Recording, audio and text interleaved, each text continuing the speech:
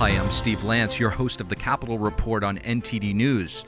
If you have not done so yet, please hit that subscribe button to stay up to date with all of the latest news coming out of the nation's capital and beyond. The classified documents found at President Biden's home are not going away. Today, the Secret Service now saying they have logs of visitors to the Biden household and that they're willing to share them. To discuss the media coverage of the Biden files, as well as the involvement of the Chinese Communist Party in the Penn Biden Center, we spoke to Director of China Policy at Center for Security Policy, Bradley Thayer. Bradley Thayer, thank you so much for joining us. Well, thank you. It's my pleasure. Bradley, we're seeing a sudden surge of mainstream media coverage of the Biden documents, with ABC even breaking the story. Does this, in your opinion, speak to the gravity of the story, or is there a potential subplot that we should be looking out for here? Well, I think three things. First, we're just on the cusp of this. We're going to be pulling on this thread for a long, long time.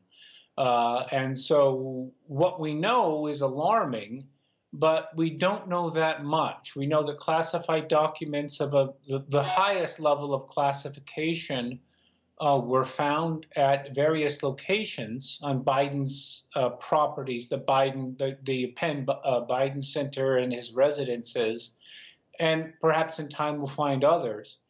But we don't know beyond essentially broadly Ukraine, for example, Iran, possibly China, Russia. We don't know the contents of those. So the development is alarming. It should have never happened, but there's going to be a lot that is going to be uncovered with respect to the gravity of this and, of course, the consequences for the Biden presidency, but for the American people and our relations with other countries as well. So secondly, we should think about the broader implications of this. Biden has stumbled badly here, and that obviously is going to have a domestic political impact, but it also has an international impact as well, as the suspicions that Biden was already a weak president with respect to China, and the threat from China are only going to be reinforced by this.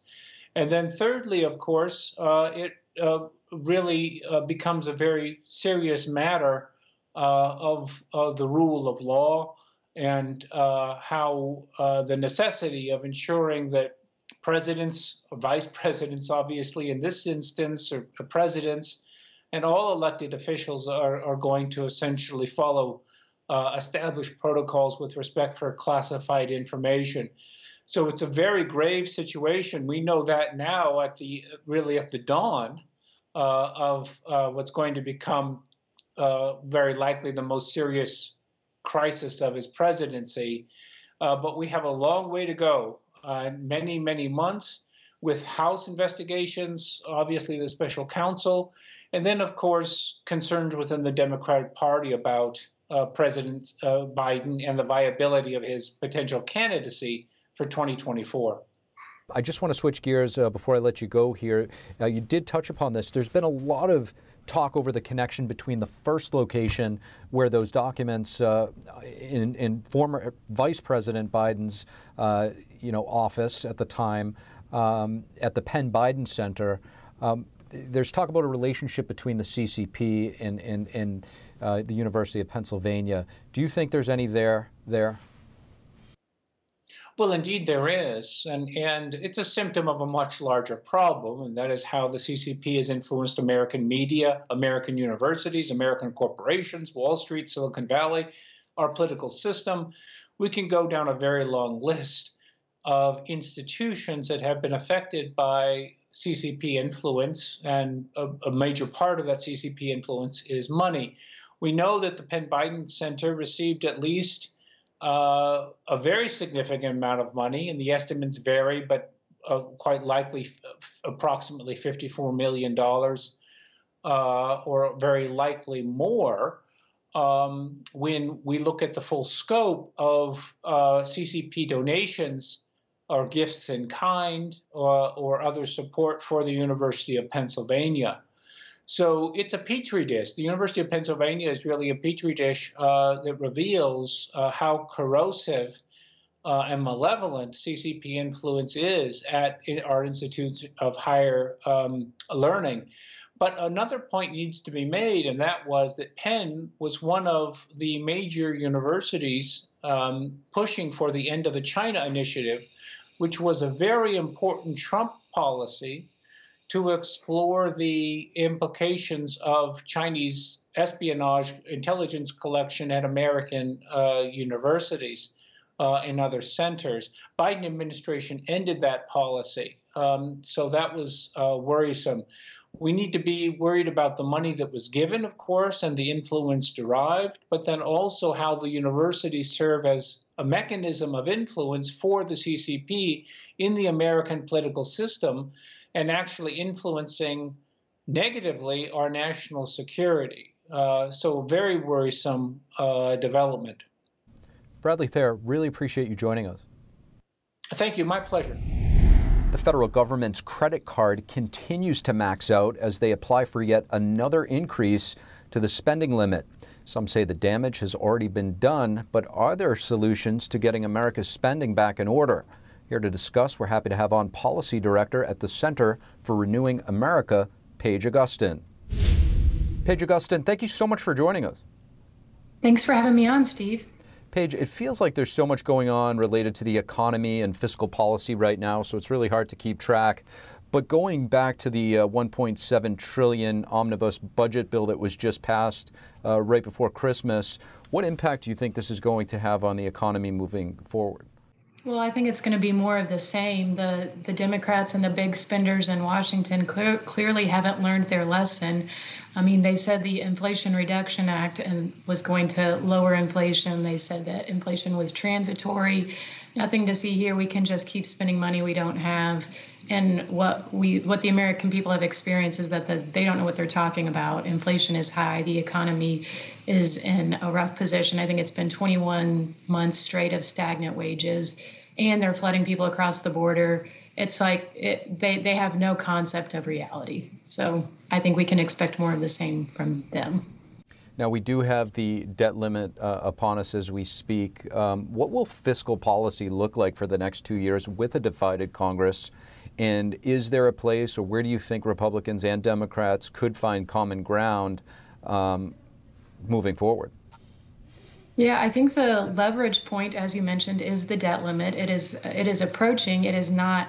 I mean, I think we hit it technically today, Thursday, but Janet Yellen, the Treasury Secretary, said in her note to Kevin McCarthy, I think she said we're hitting the $31.4 trillion debt limit, and we can do some extraordinary measures, and we'll talk to you again in June when the actual date comes. I think the whole thing is a play to try to push the conservatives in the House to kind of make concessions early.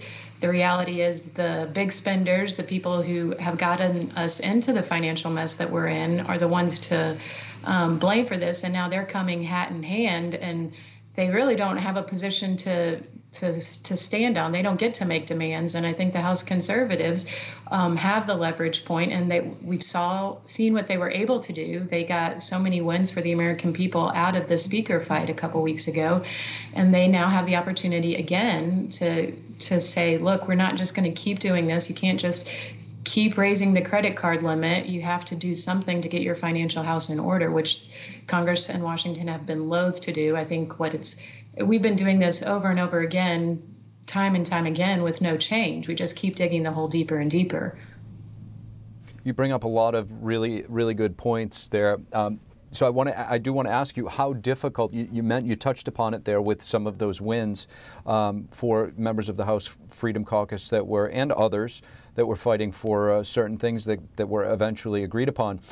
How difficult do you think McCarthy's job, given the contentious bid for Speaker, and now managing a conference who clearly has a wide-ranging set of views and ideas? Yeah, I mean, he does have a difficult job, and I think the power, though, when you have a close margin of majority like this, is really with each individual member, which I think is better for the American people in the long run. And so, yeah, the people who have racked up the debt, voting for omnibus bill after omnibus bill, voting for inflation-causing bills, sending $114 billion to Ukraine.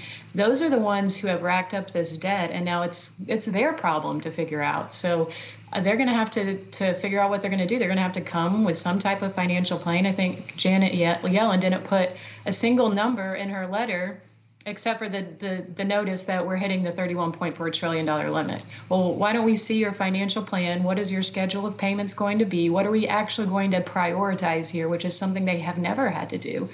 And so now they're going to have to. Paige, I just want to switch gears a little bit here and ask you about a bill that's just been reintroduced in the House. That's called the Born Alive Abortion Survivors Protection Act. If you could just give us a little bit of an idea, some of the specifics behind this bill. Yeah, so this is a bill that Congress tends to vote on in Republican majorities. It's because the Republicans are the pro-life party, and what they have said is, look, if a baby survives a botched abortion attempt and is born alive, the medical professionals have to provide the same level of care to that baby as they would any other prematurely born baby. And you hear Democrats on the other side of the aisle saying that they're pro-choice, and then they use scripture sometimes to justify their position, saying that it's not the government's body, it's not the government's choice. But the reality is, leaving a helpless baby on the table to die because you otherwise wanted to abort it is heinous, inhumane. And we're saying the Republicans are saying basically, look, if that happens, you have to provide medical life-saving care to that baby. Paige Agostin, thank you so much for joining us. Thanks for having me on, Steve.